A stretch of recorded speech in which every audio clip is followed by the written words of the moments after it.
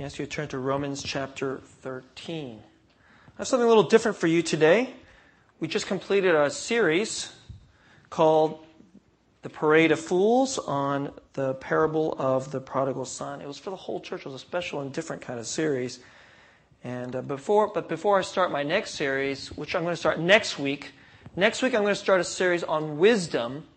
And we're going to look at various passages from Proverbs 1 through 9. But today I thought I could just have kind of one kind of standalone sermon.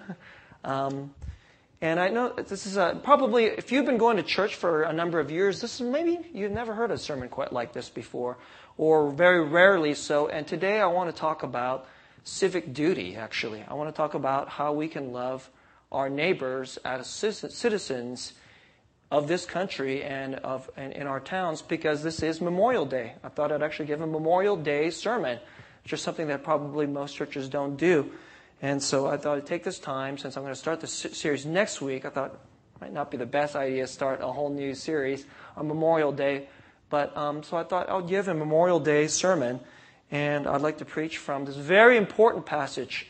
I don't know how many of you have read or even studied this passage, but it's an extraordinary passage, and it has tremendous implications for how Christians are intended to live in society, even often in societies where people may hate Christians or even look down upon Christians or reject Christians. And this is Romans chapter 13. It's reverberating a little bit here. It's okay. Romans 13, verses 1 through 10. This is the word of God, verse 1. Let every person be subject to the governing authorities, for there is no authority except from God, and those that exist have been instituted by God. Therefore, whoever resists the authorities resists what God has appointed, and those who resist will incur judgment. It's rather severe. For rulers are not a terror to good conduct, but to bad. Would you have no fear of the one who is an authority? Then do what is good, and you will receive his approval. For he is God's servant for your good. But if you do wrong, be afraid. For he does not bear the sword in vain. For he is the servant of God, an avenger who carries out God's wrath on the wrongdoer. It's not a message we often like to hear in America, right?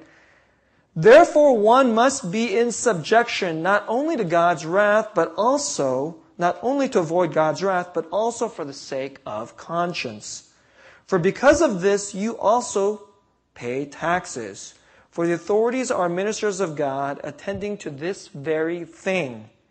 Pay to all what is owed to them, taxes to whom taxes are owed, revenue to whom revenue is owed, respect to whom respect is owed, honor to whom honor is owed.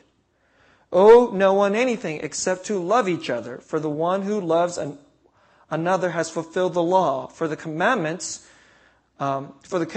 you shall not commit adultery, you shall not murder, you shall not steal, you shall not covet, and any other commandments are summed up in this word: you shall love your neighbor as yourself. Love does no wrong to a neighbor. Therefore, love is the fulfilling of the law. It's a rather interesting passage, is it not? Right? But that is the word of God. And let me pray for today's message.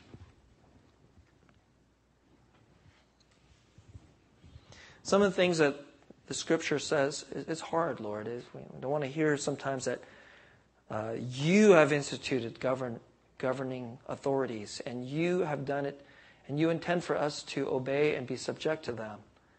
And that you call us, Lord, to not only pay our taxes, to give respect and give honor. And I pray, Lord, especially on this weekend, that we would be mindful of this. Lord, this is a large and important topic about what does it mean to be citizens and to give civic honor, Lord. And I pray that I would do so faithfully and help call people to obey this, not only just to be because we're supposedly good people and good Americans, but because Jesus has given his life for us, and Jesus calls us to his kingdom and to citizenship under him. So bless us as we hear this word today in Jesus' name. Amen. As I usually do, I have 3 parts to this message. Part 1, I'm going under the title of Civic Honor and Participation. I'm going to talk about civic honor and participation. Part 2, I'm going to talk about what does it mean to love your neighbor, loving your neighbor. And part 3, I'm going to talk about the gospel and how the gospel makes us look at the city and the issue of civic love. How the gospel shapes us, how we look at the city and civic love. So part 1, let me talk about civic honor and participation. It's not a fun thing to hear, is it? The latter portion of this, almost all of Paul's letters, a lot of them, most of them, the latter portion of Paul's letters, what he tends to do, he has a habit of, in the opening portions of his letters, he tells you the meaning of the gospel. He tells you what Jesus has done for us, which makes all the difference, and how we have been saved by His work on the cross, and how it has huge implications for life. And then in the second portion of his letters, what he tends to do is he tells the churches that of whom he wrote letters, this is how you ought to live. In light of what Jesus has done for you, this is what the Christian life looks like. What life under Jesus, what life under His reign looks like. And in Romans chapter 13, he teaches something which a lot of people do not want to hear. He tells you to obey those who are in authority over you. Respect your government. He says to pay your taxes. I hope all of you pay your taxes, okay? But actually, remarkably, what he's saying is paying your taxes is not just a civic thing that you have to do. Like taking your vitamins or, like eating your vegetables. I mean, it's right down there with eating your vegetables and having to do your exercising, right? I mean, probably even lower. Most of you hate paying your taxes. I do, right? I always take my extension. My wife can tell you I take the extension because I hate filling out that stuff. But literally, this passage is saying that paying your taxes is not just a civic act, it is actually a spiritual. It is a spiritual act. Now, under this whole thing, under this whole set of commandments, what I want you to understand is not just a pure set of practical do's and don'ts. What there is embedded in this set of verses is a whole theology of how a Christian should look at what it means to be a part of a whole city, a part of under governing rules. And so, many people think this is just, this is the way you can be guilted to do your part for society. But no, it is right there within the Scriptures that within a way of understanding and believing who you are in Jesus, there's a very particular understanding of what it means to be a citizen. And some of you, we live in a time where the politics are incredibly dysfunctional. And we live in a time when people are very cynical about our government. And it doesn't, this doesn't matter whether you're on one party or the other. I mean, almost everybody is. And we're not even just cynical about the people who are on the other side. I don't know which party you're in, and I don't particularly care, and that's not the point of this message. You can be a Democrat, and of course you're very cynical about those who are Republicans, and vice versa. But we're even cynical about those elected who are in your side. We don't even trust the people that are supposedly on your party. That's how dysfunctional our society is. And we have tons of movies today in which there's tremendous skepticism and suspicion of those who rule over us. We have almost every summer there is a movie about some evil scheme that came out of the CIA or something where they murder people or do all kinds of evil lying activities or for the sake of power. And these are the things that we very much wrestle with in our time. And throughout history, governments have been evil. Governments have done all kinds of awful things, and oftentimes in the name of righteousness, in the name of varying virtues, for the sake of the glory of their nation, or even in the name of God, governments have done this.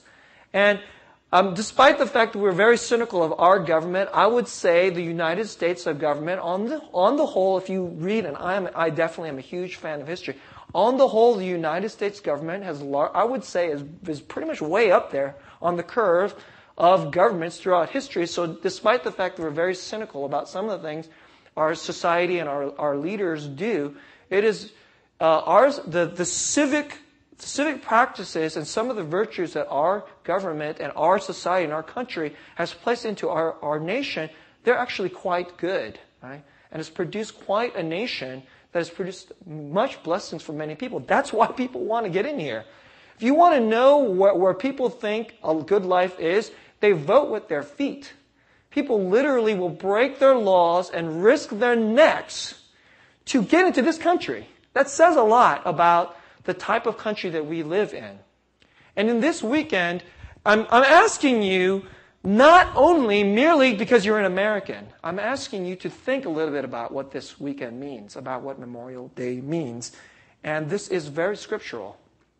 Now, let me say a little something about this passage.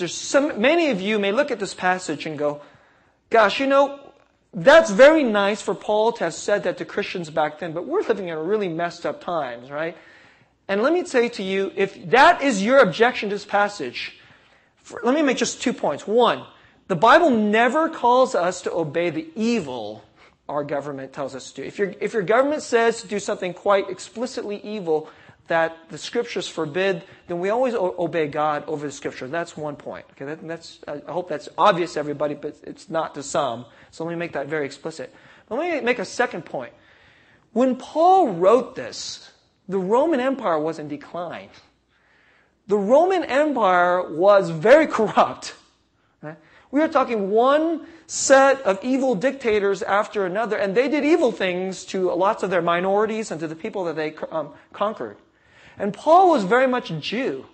And as a Jew, he had a whole set of laws from God's Word, and he could use God's Word and look at the practices of the Roman citizenry, and he could see a lot of them were very corrupt and perverted. And yet, nonetheless, he said this, that the authorities were not just there by accident, that they're there given by God. And even sometimes when they don't do wrong, they're still rightfully to be given a form of respect. This is partly what he's saying. And on this day, I would like us to think a little bit, particularly, tomorrow is Memorial Day on this weekend. And I think especially in a church like this, where lots of immigrants tend to come, and minorities tend to gather, ethnic minorities tend to particularly be weak in thinking about and observing a weekend such as this, Memorial Day. What is Memorial Day about? I'm going to say a little bit more, but literally it is to remember those who have died to protect our country and for the things that we believe in this way of life. That's literally what this weekend is for.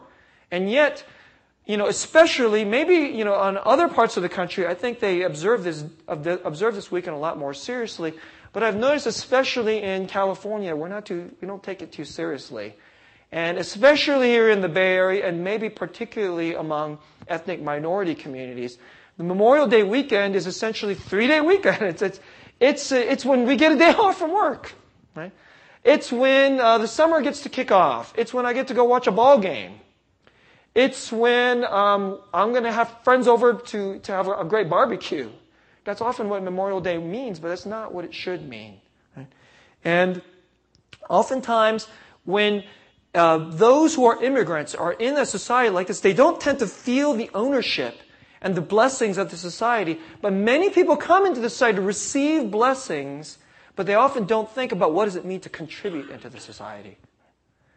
So a lot of immigrants, let me put it really bluntly, a lot of immigrants, we want to be takers, but we don't want to be givers and contributors. And that is absolutely not the way under the Lord's kingdom. The Lord calls us to be contributors. Not only pay your taxes, but to give respect. Literally, he's saying, give something from your heart. To give honor, to give from your heart what is due to people, even if they don't agree with your views of God, even if you don't like them, even if you often feel like you are an alien, if you don't feel like you have a full-fledged member of this society. And oftentimes Christians, and especially when God's people, they were minorities in the places they were, and yet God repeatedly would call them to bless their cities, to participate in the civic practices except insofar that it was idolatrous, and to bless their neighbors. This was a repeated call from the Scriptures. And let me add, saying that though many of you may not feel this, I'm not sure to what. I personally deeply love this country, right? And though I may be a Korean American, and I've been around lots of other Korean Americans, I'm well aware that most Korean Americans they like to think of themselves, so they like to emphasize the Korean, not the American. I believe, not just because I love America, but just as a historian, and from some of the hardships that my family came from, we have received very much in this society. But not just because we're Americans, but under Jesus. Even if you're not an American. This call would be right to you, even if you weren't American. Let's say you're not even a citizen, and maybe some of you aren't a citizen. But to give honor. Right? Now, I just want to say one more thing about this. One more point before I move to the second part of my message. Right? That when we're talking about giving civic honor where honor is due, sometimes what we often take for granted is that there's lots of great things you have in this society. There's a reason why this is the freest and one of the most prosperous societies there is. So many of the blessings that you have, they're all interwoven into your citizenry. There's tremendous sets of blessing you have because of the government, because of all kinds of things that we take for granted. And I want to just set your mind a little bit on that, and to take this weekend have a piece of gratitude for it, and to give honor to the people that help pay for it. Literally, in this case, they have paid for it with their blood. And just to help you think about this, if you ever gone to another country where it just does not work very well, if you ever gone to a country where things are corrupt or done in very underhanded ways, or if you ever watch movies, think about this. There's lots of movies like this today. You ever watch movies where people are in a country where it's a tin pot dictator, or there's a revolution, or things are falling apart? So recently, my wife and I, we watched a movie. It's pretty recently we watched this movie. Has anybody here watched the movie Contagion? Anyone watch that movie?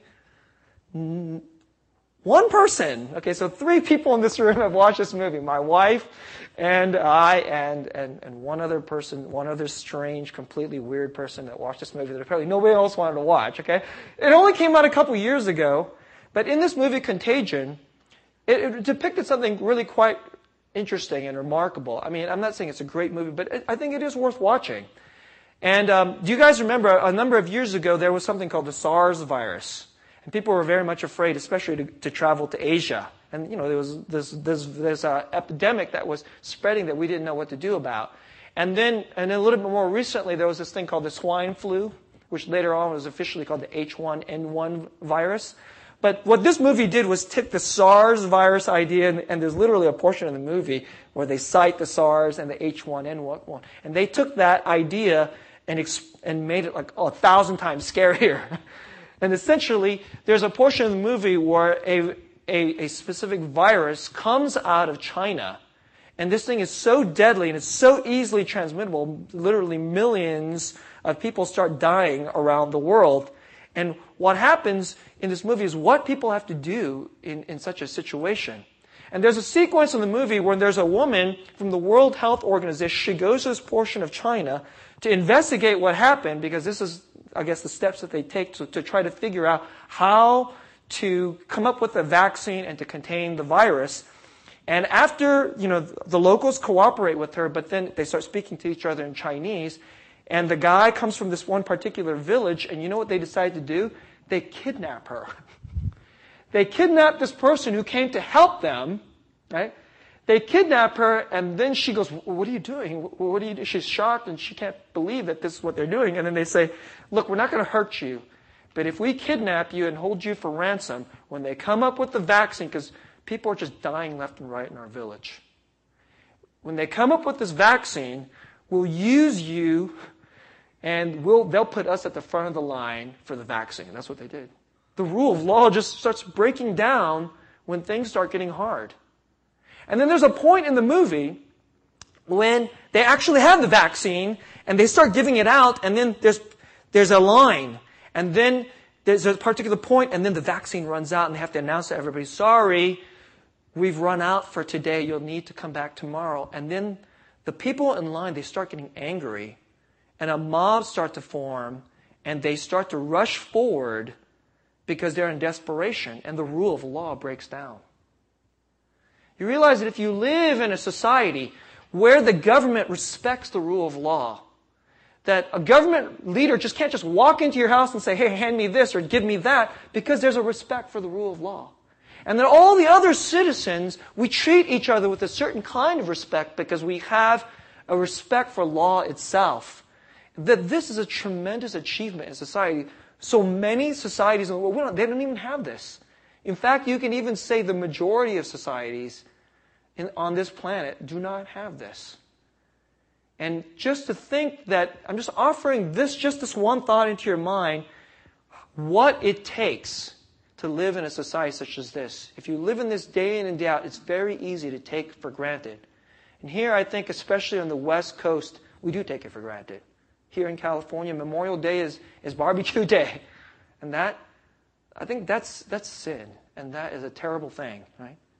And I want to ask you today to think differently about this. Okay? Part 2, let me talk about love your neighbor. It says here, owe no one anything except to love one another. And I think this portion where Paul talks about loving neighbor, it is not an accident that he placed it right after this little discourse where he talks about paying taxes and giving respect and giving honor. Loving your neighbor in the Bible is not primarily about your emotions. You know that? Just like you look at your neighbor and you're like, I don't know him. I don't like him. He lets his cat run over to our front lawn and poo on our front lawn. Like that happens literally to me and my wife. And we're thinking, we don't know which one of our neighbors lets their cat poo on our front lawn, but whoever it is, that person does not make us happy, right? But the question is not whether you like them emotively out of your heart. The Bible's call to love your neighbor, because the Bible is very realistic. It knows that you can't have an emotive connection to every single person in your city. The Bible's call is to look to your neighbor and to offer blessing into the flourishing of their life. And there's lots of different ways to do this. And a key way to do this is to have faithful presence in just being a great neighbor and being a good citizen of your town, right? And civically contributing. Just to give you a little sense of this, let me. I imagine most of you don't know much about Memorial Day. I didn't, and so in preparation for this, I did a little research. And, not a lot of research. I just got this from Wikipedia. Okay, Wikipedia makes things so easy these days. It's so great, all right? If you're a knowledge and curious junkie like me, Wikipedia is fantastic. But here is just a few things I learned from Wikipedia. That Memorial Day arose from the Civil War. And it was a practice that was started, that they actually originally started, that they originally used to call it Decoration Day. And at first it wasn't one specific day. Various people would assign, various families would assign certain days, and they would have this practice.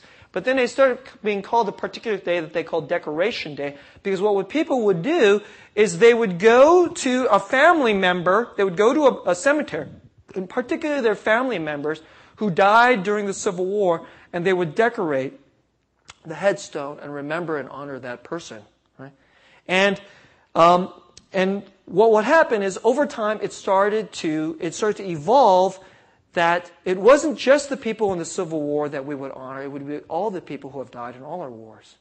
But this is a part that I found particularly remarkable. After the Civil War, both those in the North and the South began to honor and remember not only the soldiers that were on their side, this is really interesting, right? Those in the South would honor and respect and memorialize the soldiers even in the North who died in blood. Even though in the war they were the enemies, but now we're going to be one country. And as a mark of healing and as a mark of honor and respect. They began to remember the soldiers, even from the north. And the north did this for the soldiers from the south. And this eventually evolved into remembering all the soldiers who died in all our wars as Memorial Day. And let me just share with you one thing which I found particularly kind of moving. This is a practice. This is the way it would be practiced in a lot of places, and maybe in lots of places in this country they still practice it this way. Right? Listen, annual decoration days for particular cemeteries are held typically on a Sunday in late spring or early summer in some rural areas of the American South, notably in the mountains.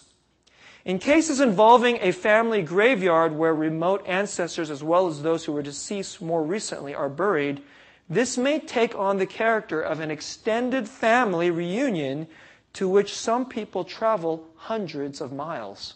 Think about that. People take that very seriously. They mark this day on their calendar. And they're going to say, I'm not just going to have a barbecue in my backyard. I'm going to go meet with my family. I'm going to travel hundreds of miles. And we're going to remember those who have sacrificed for us. People gather on the designated day and put flowers on graves and renew contacts with kinfolk and others. There often is a religious service. In other words, in this being America, that means they prayed under Jesus. Right? And would have a practice that they would call dinner on the ground, the traditional term for a potluck meal in which people used to spread the dishes out on sheets or tablecloths on the ground. So they'd have a picnic outdoors. And they would remember people who paid a great price for the healing and for the protection of our nation. Right? And I want you to just think about this, that you and I, we receive great blessings, not only because some people pay taxes, but some people pay a much greater price. They pay a tax for liberty and prosperity and freedom and the rule of law. They pay with their blood. And on this day, I want to ask you to just think about what it means to be a citizen under Jesus and to contribute and love your neighbors, ways that you could just love your neighbors. Let me just offer a couple different ways, right? You notice that the taxation in, I don't know what it is, I don't know if it's just because our local governments are just dysfunctional or they're wasting their tax money, but do you notice that around our neighborhoods, there are certain neighborhoods where litter is starting to grow. Right?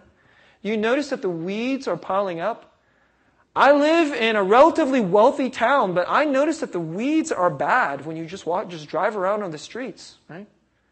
And there are days I wish I could just take, all right, maybe I can't fix all of it, but how about on my local street if I just go pull a few weeds?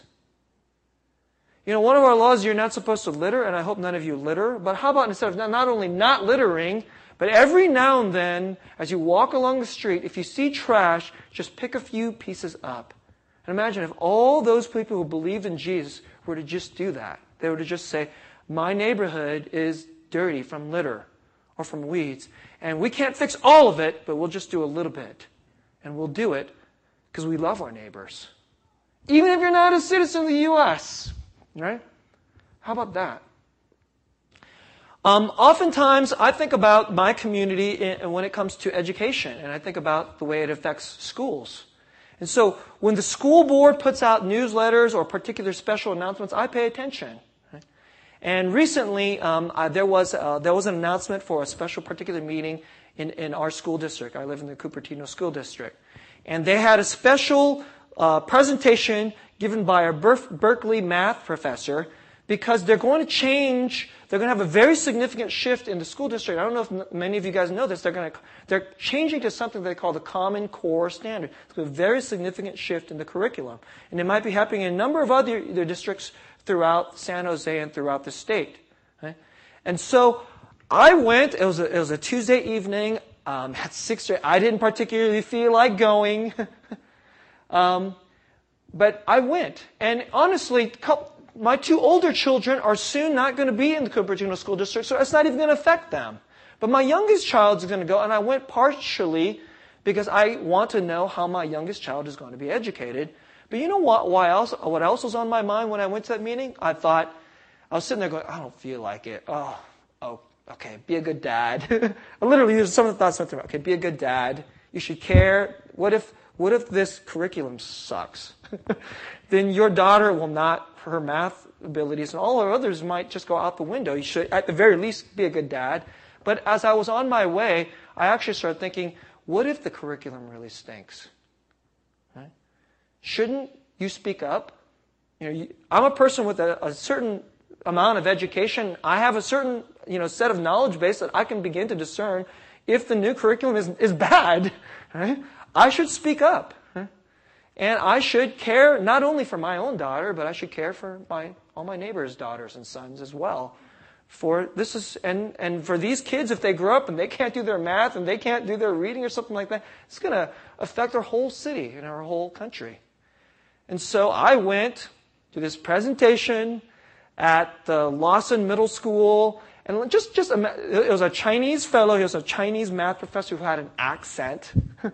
I'm sure he's a brilliant guy in math, but just imagine a math professor from Berkeley. Just guess how well he speaks. Let me just imagine how well he speaks. And for the first 20 minutes, I was like, oh gosh, he was boring me to death, right? And I was tempted to leave, honestly. But I stuck around, and for the last hour, it actually started getting quite important. And a couple questions came up, and honestly, I can't say that I know for sure whether the Common Core curriculum is going to be good or not, but some questions came up from the audience which gave a lot of people pause to think, wait a second, some of this might not be being done in the most smart way, right? And I'm very glad I went. But I'm just offering this to you, not because I'm the greatest example. Honestly, I am bad at this too. I'm preaching to me. I'm an immigrant Christian American, and oftentimes I don't want to do civic responsibility, and I don't want to care about my neighbor, and I want to just live my nice little comfortable happy life and be a taker of our society too. Well, let me call you, under Jesus, this is not the way Jesus calls us to be. Right? Now, the third part of my message. So far, everything that I said to you is duty. Everything I said to you is be better. Try harder. Right? And if that's all I said to you, then I just gave you a lot of, Christianized do-goodism. Right? But we are a church under the cross. And we pronounce here every week a good news. And I hope I'd like to pronounce to you something that's more than just duty. Okay? And honestly, let's be honest. A lot of us, we'd rather be takers. In fact, a lot of us are takers and not contributors. But let me ask you a call for repentance from your heart. And even if you're not, just maybe little small steps, even little pieces of repentance. For me, going to listen to Common Core curriculum from the really boring Chinese professor from UC Berkeley who has an accent, right? That was just a little piece of trying to love my neighbors, right? As well as love my daughter, right? But let me offer you a motivation. Just thinking about this, seeing it differently, right? What does the gospel say that can help you to think differently and be motivated differently and hopefully even begin to feel differently about your city and about Memorial Day and about just the patterns of our life together? Right? God's Son came. And when He came to be the king of a nation, to heal that nation. And then He went to the most important city of that nation to say, if you'll be under me, the nation could change. And it could be under God. Right? But what did they do to Him? They rejected Him. Jesus came and He healed the sick. He raised the dead. He helped the poor. He did lots of great and good things and called people to love and respect and honor one another. But then what did they do? That city, Jerusalem, it murdered Him. That city, that country murdered Him.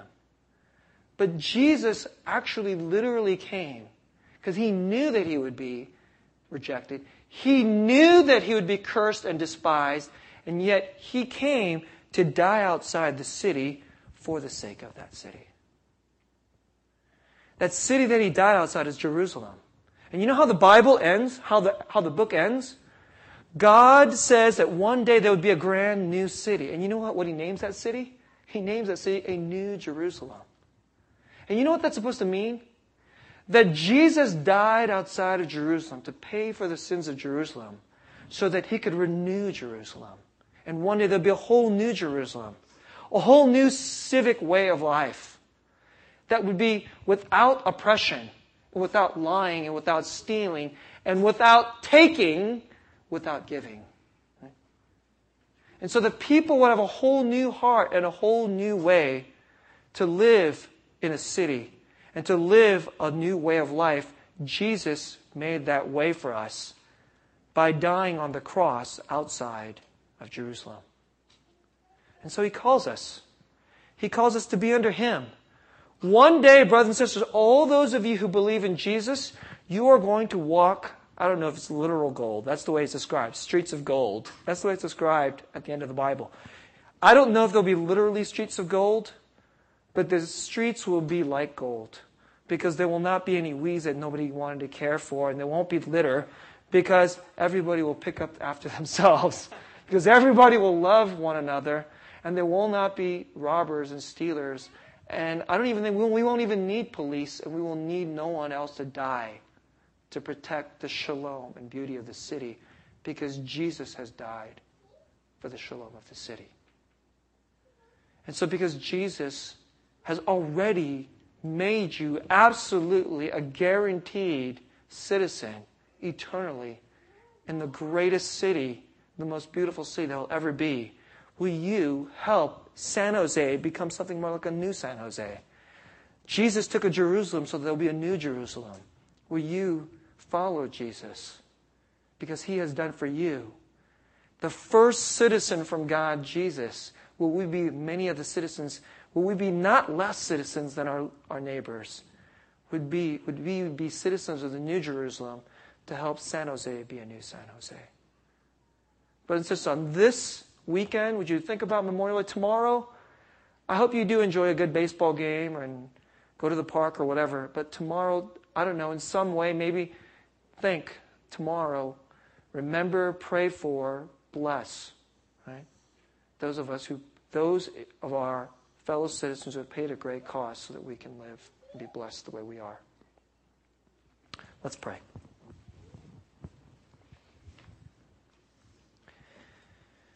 Lord, we so often, we don't contribute to our city. And so many Asian Americans, we don't even want our children to go into the military because we'd rather make money being professionals of other sorts, Lord, and not be put in harm's way. But Lord, today, we as a church, we want to thank you. We want to thank you for our fellow citizens and for our neighbors, even many who don't believe in you, and many who may even despise and reject what we believe. Help us, Lord.